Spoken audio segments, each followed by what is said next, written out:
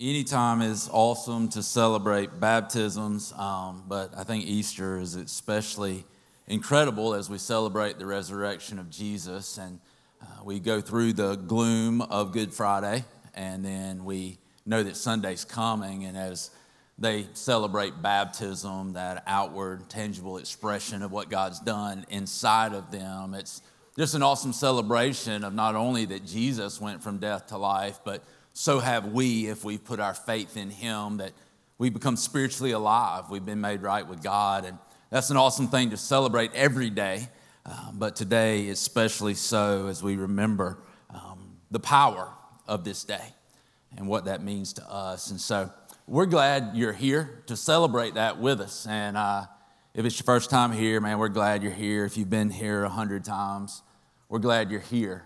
My prayer is that God would speak to our hearts, and that we'd leave here closer to Him. We'd leave here more like Him, that it wouldn't just be something that we think about here, but there would be an encounter with God that happens in our heart that changes us long after we've left this service. And so today we're going to be in the book of Titus. And I'm praying that God will speak to us through this text. It's going to be Titus chapter 3. You're going to have to go through all the Gospels in the New Testament, Acts, Romans, a lot of the letters that Paul wrote to the churches. You'll come to 1 Timothy, 2 Timothy, and then you'll come to Titus. And Paul, the Apostle Paul, wrote this letter to a man named Titus as Paul had gone to an island called Crete. And Crete was an island that was known for immorality in that day and time. And Paul had established some churches on the island of Crete. And what he was writing to Titus about is how to set up the churches that he had established. So he's telling him to put pastors in place. He's telling them different things that should be taught to them, and he's warning them against false teachers. If you look at chapter 2, that chapter is really about how we relate to each other, how we do good to each other, why we do good to each other. And then as we go into chapter 3, which is where we're going to be today, Paul is really talking about how do we do good to those around us, and how do they see the work of Jesus in us? How do we show them this? And so let's read Titus chapter 3, verses 1 through 8, and then we'll pray. We'll jump into the message. It says in Titus 3, remind the people to be subject to rulers and authorities, to be obedient, to be ready to do whatever is good, to slander no one, to be peaceable and considerate, and always be gentle toward everyone. At one time, we too were foolish, disobedient, deceived, and enslaved by all kinds of passions and pleasures. We lived in malice and envy, being hated and hating one another. But when the kindness and love of God, our Savior, appeared, He saved us, not because of righteous things we had done, but because of His mercy. He saved us through the washing of rebirth and renewal by the Holy Spirit, whom He poured out on us generously through Jesus Christ, our Savior, so that having been justified or made right with God by His grace, we might become heirs, having the hope of eternal life. This is a trustworthy saying, and I want you to stress these things so that those who have trusted in God may be careful to devote themselves to doing what is good. These things are excellent and profitable for everyone. Well, let's pray. God, thank you so much for who you are. Thank you, God, for what you do, and God, that you are alive. You're a living God. You're not a dead, mute idol that we put on a shelf, but you're the living God who calls us to a relationship, who makes a way for us to come into that relationship, and God, who gives us the opportunity to enjoy that for eternity. And I pray through the power of your Spirit, the very Spirit that resurrected Jesus from the dead, that today, God, right now, you'd speak to our hearts. Reveal a little more of yourself, more of your grace, more of your power, more of your love to us as we gather here, Lord. In your name, Lord, we pray. Amen.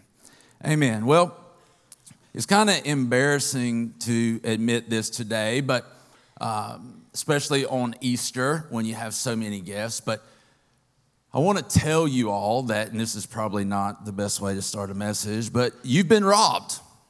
You've been robbed. So check your wallet. You see if you have your wallet. See if your pocketbook is still next to you, because you've been robbed. If you've ever experienced being robbed, I've had that happen a couple of times. It doesn't feel very good.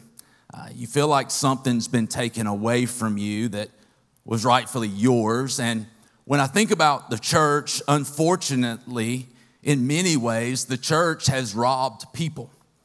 The church, in many ways, and oftentimes with good intent, has robbed people of the purpose of why we do this. It's oftentimes been where we've missed the point. The church has pointed us to things, and not just some other church, but even in this church, in all churches, we've pointed people to things that miss the point. And I feel like that's one of the things that we need to ask ourselves this morning, especially on Easter, is really looking at our heart and saying, like, why am I here? Why did I come here today? Why did I make the effort to get stuck in traffic for 45 minutes thinking I was going to be early, and you end up getting here in the second song, right? If you didn't give anybody the middle finger, then you did well. Well done, good and faithful servant. And so, but you think about it, and when we ask that question, I have to ask myself that question sometimes, is why do I do what I do? Why is this important? What is this really about? And today I really want us to challenge ourselves to look at our own story with God. And have we allowed our story with God, our understanding of God, our experience with God, who we are in God and in Christ, have we allowed that to be defined by what we've seen around us, maybe even in church, or have we allowed it to be defined by the truth of Scripture and a real experience with a real God? I think that's incredibly important, and here's why. It's because the point of the gospel, the point of the good news, the point of Jesus, the point of the crucifixion, the point of the resurrection is the fact that God is writing a story that is all about His glory. It's all about Him. And if we don't have a story that somewhere Jesus intersects that story and changed it to where our lives became about living for the glory of God, then our story is missing something very important. When Paul wrote these verses and you read this text, he's basically telling us in the verses 3 through 7, he's really telling us the story in a generality of every person who's ever come to faith in Christ. And so he starts out, and when Paul begins to share the gospel, the good news of Jesus and what He's done for us, he will usually go back to the time before Christ, before He met Christ, before we met Christ, and he includes himself in that place. And so if you look at verse 3, it says this, it says, "At one time we too were foolish. We were disobedient, deceived, and enslaved. We lived in malice, envy, being hated and hating one another." He's saying we had intent to do evil. We were jealous of what other people had because we were empty, and we thought that what they had, or a characteristic or a trait about them, gave them some kind of fulfillment and fullness that I don't have. And so it gets to the point of even hating or being hated because we strive for all these things that we think are going to do for us what they'll never do. And so for every person in this room, whether you've come to faith in Christ or whether you haven't, the truth for us today is that at least at one time, we were all foolish, disobedient, deceived, enslaved. We lived in malice and envy, and our life was empty. Now today, if you've come to faith in Christ, there's a difference in that person and the one who hasn't. The difference is not that there's not struggles in your life. The difference is not that the Christian is perfect. The difference is that in faith through Christ, I have been given the perfection of Jesus.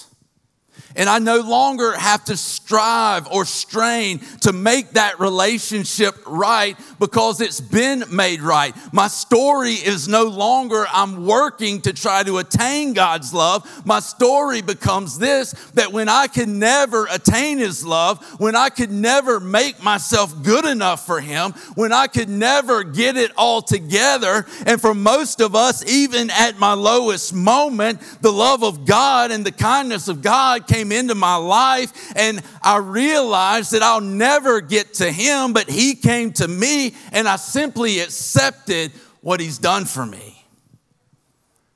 And so it changes our way of thinking. It changes our way of approaching God to a realization that the things I do for God, the things I try to do to get to God are futile and useless. All I do is receive what God's done for me.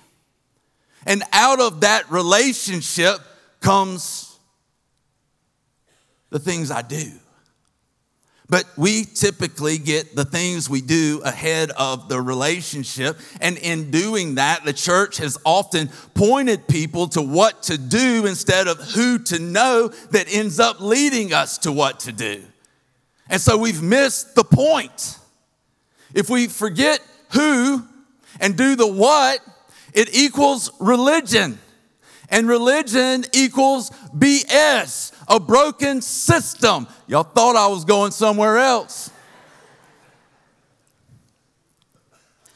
But that's what it is. It's a broken system. Religion, this repeatedly just doing what God wants us to do or what we think will make Him happy, not because it's driven by a relationship with God, but because we've been told by the church that this is what we're supposed to do. It never leads us to life. It leads us to frustration. It leads us to a place where we begin to do something because we were told to do it. We begin to do it, it becomes a burden. Then after it becomes a burden, it leads us to burnout. And after burnout, we become bitter. And then we go, bye, I'm out of here because this isn't what I signed up for.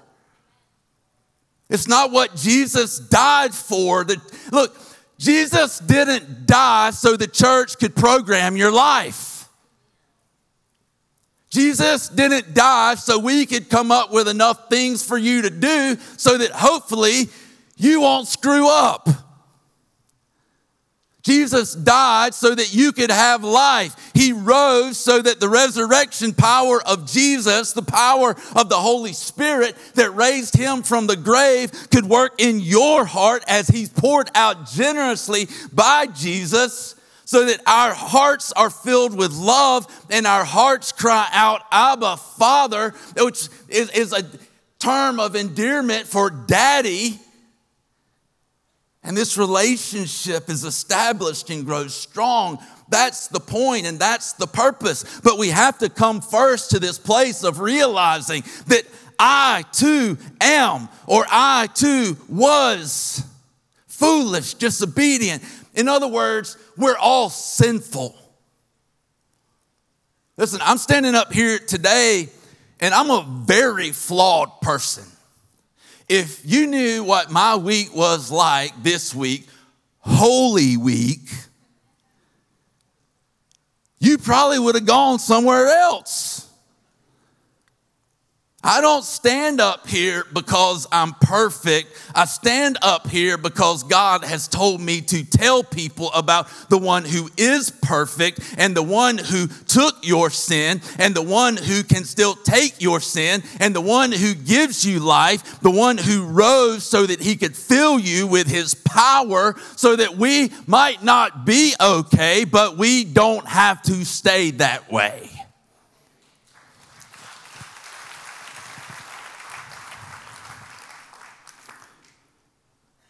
So we're all sinful. We have these issues. We're flawed. If you look at Scripture and you go to Genesis chapter 1 and 2, the very first book of the Bible, Genesis 1 and 2, you see God's creation and it's perfect. But then sin happens in chapter 3. You go all the way through to the last book, the book of Revelation. You get to the end of chapter 20 and you see where God once again in 21 and 22 establishes the perfection that he created in the beginning. And so this is what's awesome, guys, is that when you look at it from Genesis chapter 3 through all the pages of the Bible is a story of God getting to Revelation 21. And all of that is a story about how God is working, how he's worked in his plan of redemption and reconciliation and salvation for flawed humanity. Somehow we've made this book, we've made church, we've made Christianity about being perfect and perfecting ourselves when 99.66% of the Bible is God dealing with flawed people.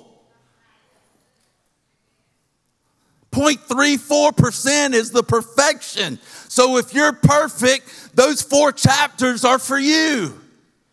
But for everybody else, thank God he shows us his determination, his love, his patience for flawed people. It doesn't mean we just accept our sin, but it means we're no longer defined by it. And this is why, look, we come to a place where this is who we were. And listen to verse 4. But when the kindness and love of God, our Savior, appeared, he saved us, not because of righteous things we had done, but because of his mercy. He saved us through the washing of rebirth and renewal by the Holy Spirit, whom he poured out on us generously through Jesus Christ our Savior, so that having been justified by his grace, we might become heirs, having the hope of eternal life. And so there's this but God moment that happens in our story when we come to Christ. And so this is who I was. This is what I was like. But God intervened. I'm no longer defined by that. He's giving me perfection and right standing. And now I'm going to spend the rest of my life growing into who he's already made me. And so we see this but God moment. And for people who have faith in Christ, we've all had that moment, just as though we've all sinned. We've all come to that place where our story also includes, but God. Let me ask you this question. If it were not for God's grace, where would you be today? I know where I'd be dead. I'd be dead. And here's the thing. Today, April 1st, is the 18th anniversary of my salvation, which is awesome for me, right? I don't know when the next time will be that my anniversary of salvation actually falls on Easter, so figured I might as well celebrate that while I can. And on April 1st of 2000, I was at a retreat, and there was a guy who came up to preach. He was a hog farmer turned African missionary. And his own comment about his preaching was that he could dangle you over hell on a rotten stick. In other words, he was a hellfire, brimstone kind of guy. I was as lost as a ball in high weeds, right? He comes in. He starts this message, and some of you will be able to appreciate this. He starts this message by saying this: I've dipped this whole room full of Copenhagen. I've drank enough whiskey to float a boat. And it went downhill from there. And everything he said was everything I was and everything I had always been about. And the more he talked, the more angry I got. And to the point where I was like, I really want to go up there and hit this guy. And I was sitting there, and honestly, I was sitting there and I was about to get up and walk out. And as the thought came, get up and leave, I heard something or impressed something in my head. It wasn't, I don't want you to think I hear voices. I don't hear voices. But there was something that God had impressed upon my mind. And I heard this in my mind, and it was simply this: why don't you shut up and listen to him? And I realized in that moment that as far as I had gotten from God, as much as I had mocked him, spit at him, laughed at those who followed him and loved him, as cynical as I was, as much as I had cursed him and blamed him, I realized in that moment that all I had to do was turn. That I thought I had outrun God, but there's this but God moment that His grace and love and mercy and power will not let you outrun Him. And you come to this place one day where you realize His kindness and love, and the Savior appears into your heart, and you realize, if I'll just turn from my stupidity and turn to Him, I can have life. The craziest thing is the moment I turned was the moment He was there.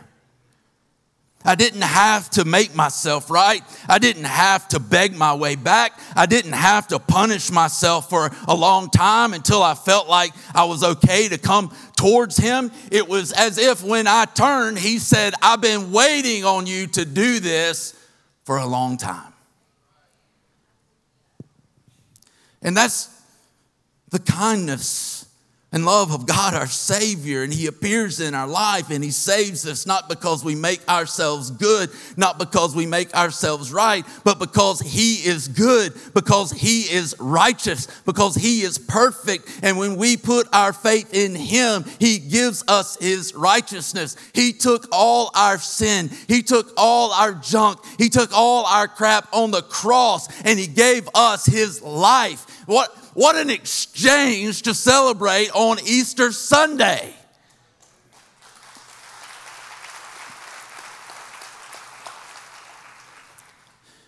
And He saves us through the power of the Holy Spirit, the power of the resurrection. He gives us rebirth or new life, that we're no longer in those dead sins and transgressions, but we've been brought to life so we can live a new life. He gives us His Spirit for renewal, and He begins to make us like Himself. And we have this but God moment, and He creates a story in our life that is His story. It doesn't even stop with us, but it connects us to God so we can have a relationship, a right relationship with Him, which then begins to make us whole, and we begin to live in His love, and then we begin to be in a place where we can share that love with others. And I know, guys, listen, sometimes we hear love and we think Hallmark Channel, but that's not this love. This love is persevering. This love is determination. This love is when Jesus had a cross on His back and He couldn't take another step. He took another step for you because He knew He had a destination on that hill to die for you, to give His life for you so that you could have life. It's a fighting love. He fights for those who are flawed, who are sinful, and even in their sin, He loves us.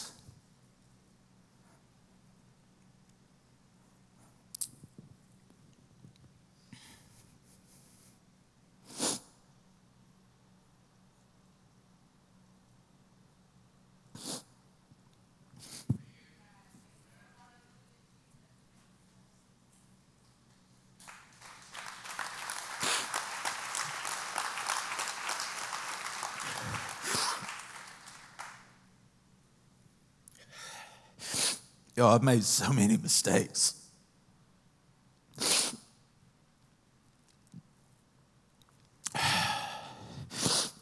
I mess it up so much.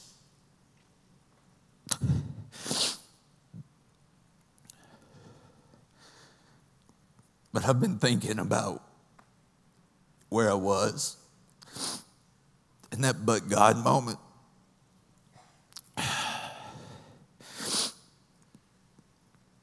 I've been thinking about what happened 18 years ago. All that God's done for me, all that God's given me. And I know what I deserved. But in mercy, he didn't give me what I deserved. And through his grace, he gave me what I didn't deserve. I hope you have that but God story. I hope that is part of your story. It's part of mine. Today I want you to see a video of someone who this has become a part of theirs, someone who's on staff actually on our Dublin campus. And I want to share this with you if you'll look at the screens.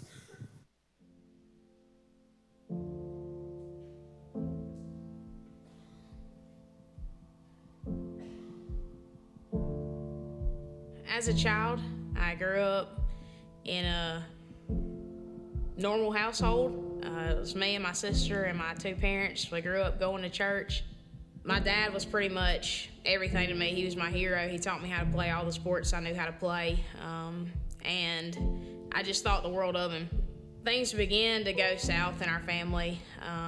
And my dad made some decisions that really deeply affected our family and really hurt me because I looked up to him. And when I got to high school, I just started escaping. I grew up next door to Billy Shiver and his family, and I would just go over there and hang out with him, hang out with his sister. I can remember being at an FCA rally with Billy, and we were both there, and I can remember just hearing the message, and I began to feel this feeling I had never felt before. And honestly, I didn't know what was happening. I felt like Jesus was changing my heart, and at the end, the pastor gave a salvation call, and next thing you know, my hand was up in the air, and I received Jesus as my Savior. You know, I had this group of friends that I worked with, and all I really wanted was for them to come to church with me. I continued to just ask, and for a long time, I got no response, and then finally, one day, one of them finally caved in, and she began to come to church with me, and we continued to go, and we were really inseparable for a very long time. Sooner and later, next thing I know, I have these emotions and feelings that I don't really know where they're coming from, and she's experiencing the same thing. And flash forward, and it's my first homosexual relationship.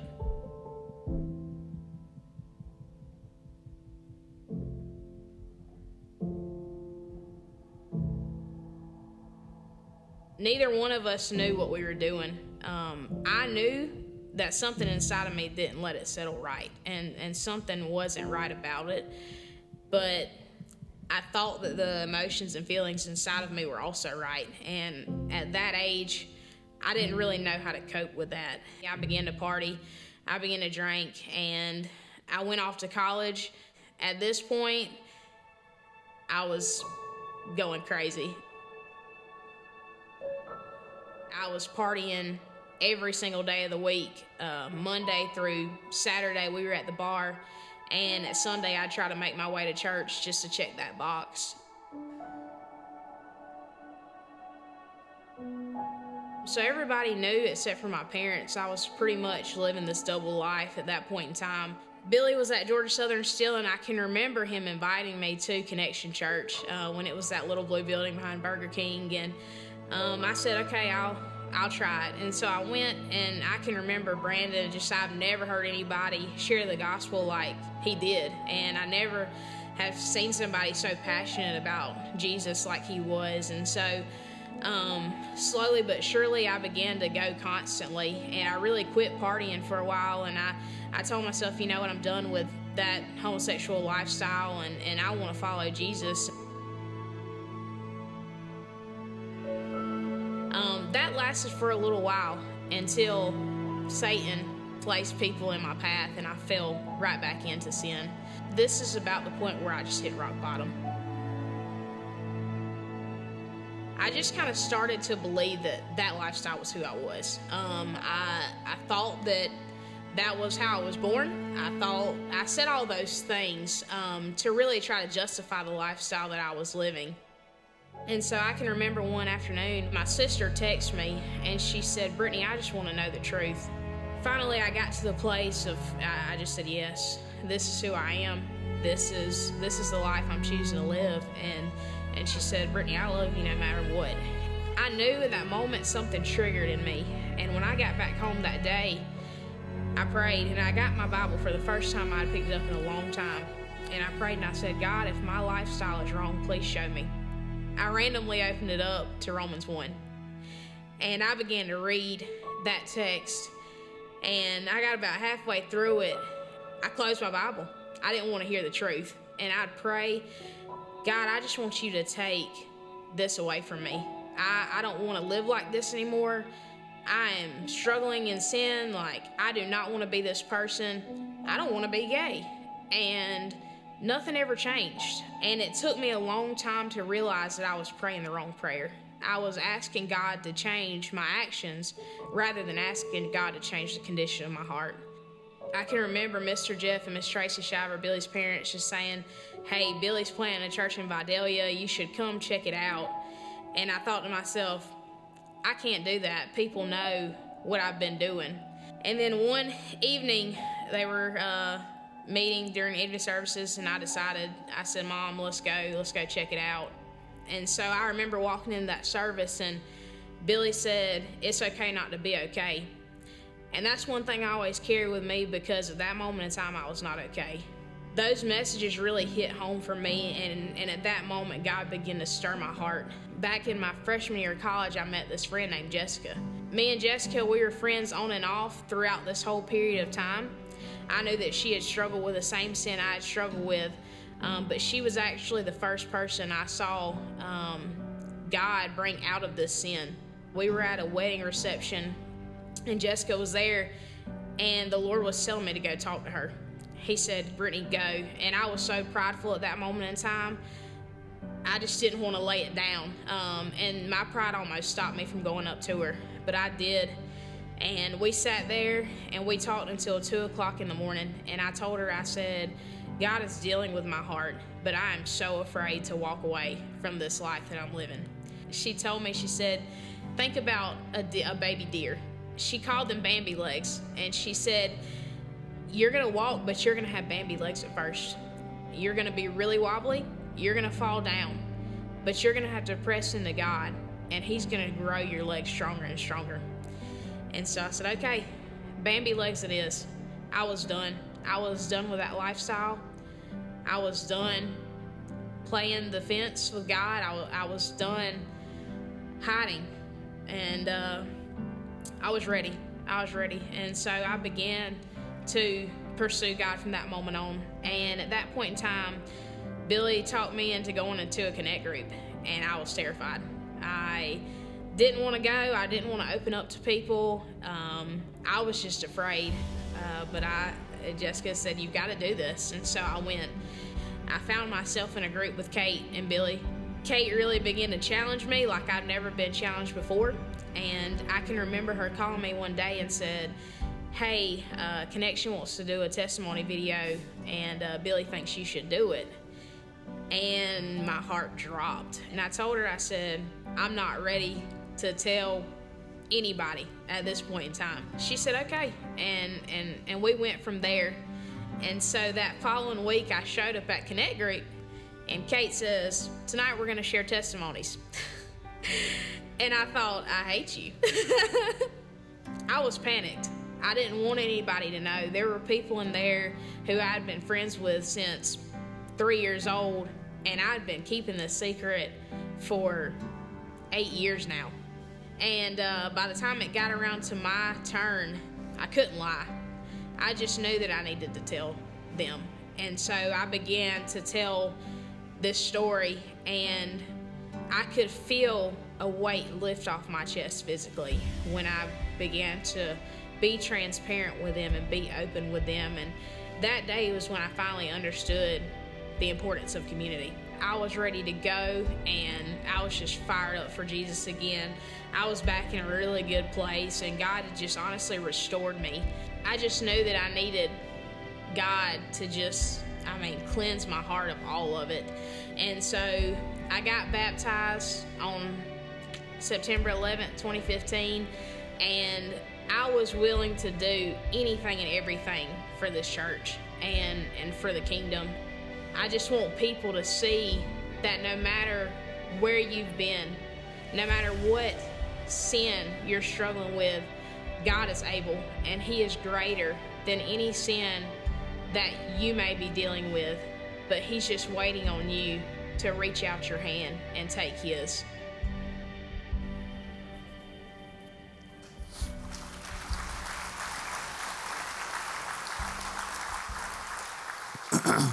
There's a couple of things that I realize about that testimony is some people would think, and probably will say, and we'll get emails about this, that is not wise to show that testimony on Easter, and I'm sure it goes against some church book somewhere. The other thing that people would say is, and many people in church would say, well, I don't know if it's wise for Brittany to be on the staff of the church. If we make that video about homosexuality, we've missed the point. That was a part of Brittany's struggle. That was a part of Brittany's story. Brittany wasn't perfect. Brittany isn't perfect. And honestly, if you are perfect, you have an invitation to leave now. But if you're in a place where you realize you're flawed, you realize you need a Savior, you realize you need the power of the Holy Spirit in you to create in you and recreate in you this relationship with God, I think you're in the right place. The problem with church so much is that we look down our nose at people with struggles. We refuse to extend our hand unless people fit into some predetermined mold that we have established as bigots in a religious system. And yet what I see in Scripture is a God who reached out His hand while we were still dead in our sins. And the Bible even says that that's how we know what love is.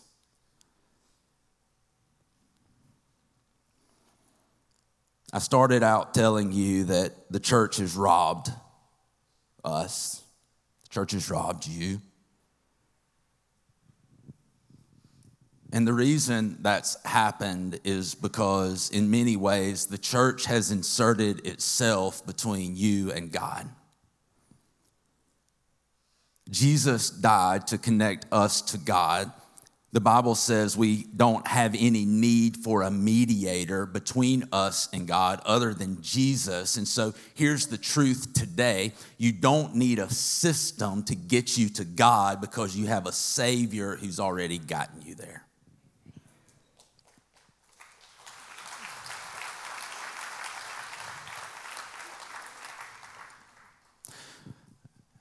My heart today is this, that you wouldn't walk out of here thinking this is about anything other than a relationship with God.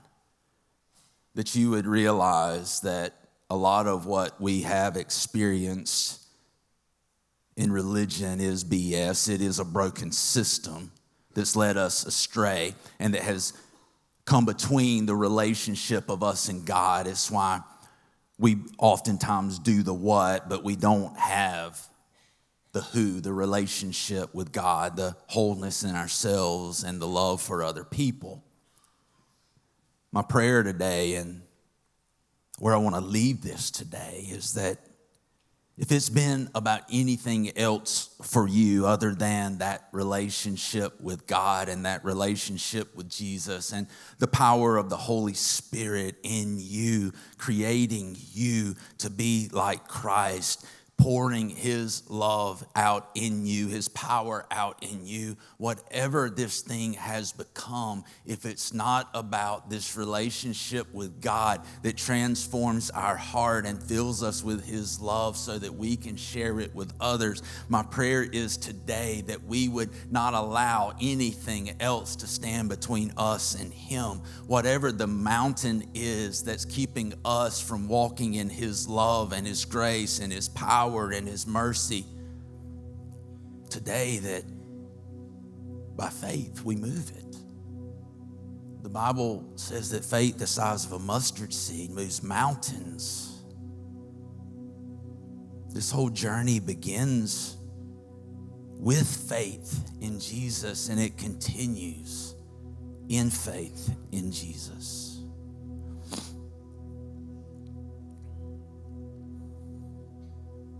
I don't know what God has been to you. I don't know what experiences with people in life has shaped your view of God to look like. But it's impossible to look at Scripture, it's impossible to look at the cross and not see the love of God for us. Today I pray that whatever has defined him for you would be redefined by the words and actions of Jesus. The plan of God, the redemption story. I pray that our eyes would be refocused on him and that relationship with him that transforms our heart, that we no longer settle for behavior modification when the power of the Holy Spirit gives us a heart transformation and fills us with his power and love.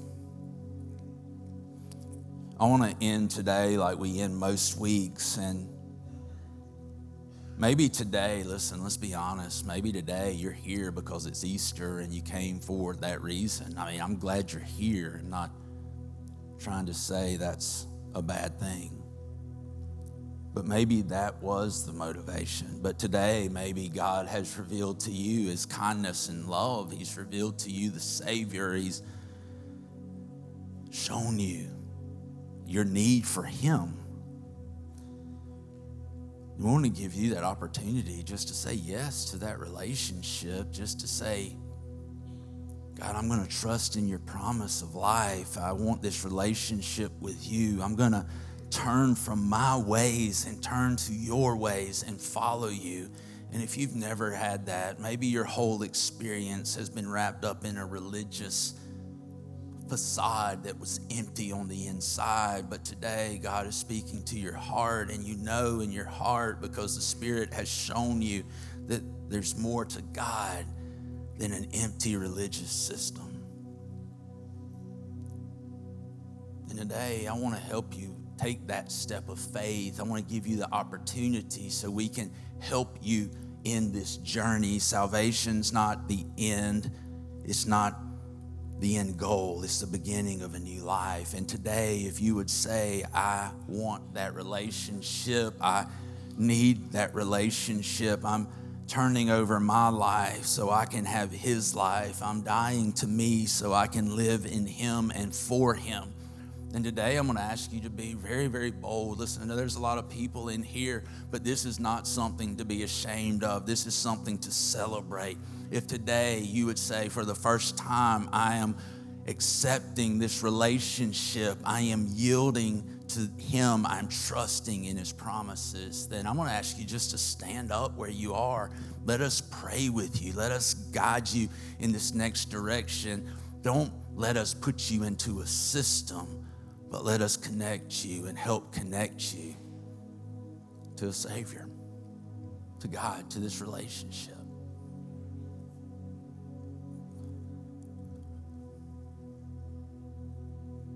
So who's here today? You know, this is in your heart.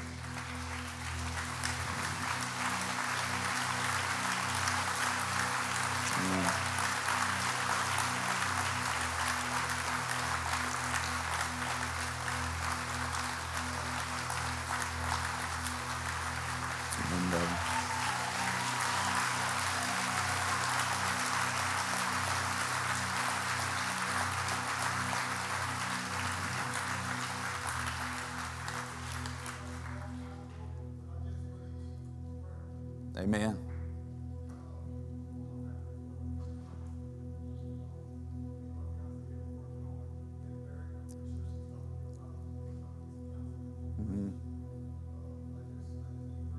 All right. Amen.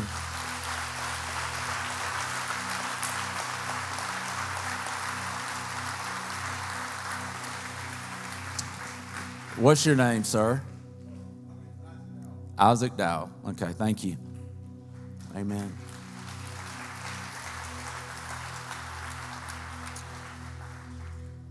For the rest of us, I just want to pray for that relationship. I want to pray for Isaac. I want us just to be able to fix our eyes on him. Guys, look, if this is about us provoking a response or manipulating some response in someone, then we're here for the wrong reason. If it's about connecting people to an authentic relationship with God, then that's what we're here to do.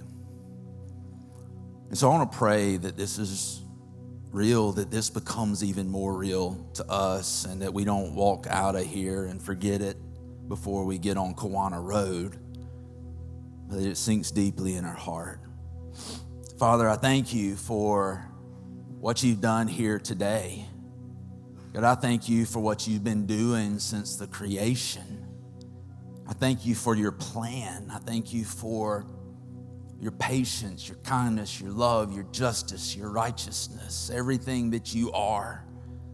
God, I pray we would focus in on the relationship you've given us and called us to in Christ. I pray that you would fill us with the power of your Spirit so that we wouldn't live in a world and be driven by the world, but we would live in a world that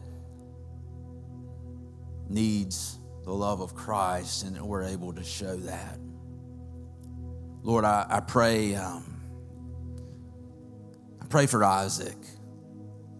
Pray for his family, God. Would you strengthen them? Would you give them direction? Would you give them wisdom? Would you help us come alongside them to help them and lead them not to something else to do, but to someone to know? God, I pray that you would just overwhelm them again and again with your grace. Now let us keep our eyes fixed on you. And I pray, God, we would celebrate you each and every day. In Jesus' name.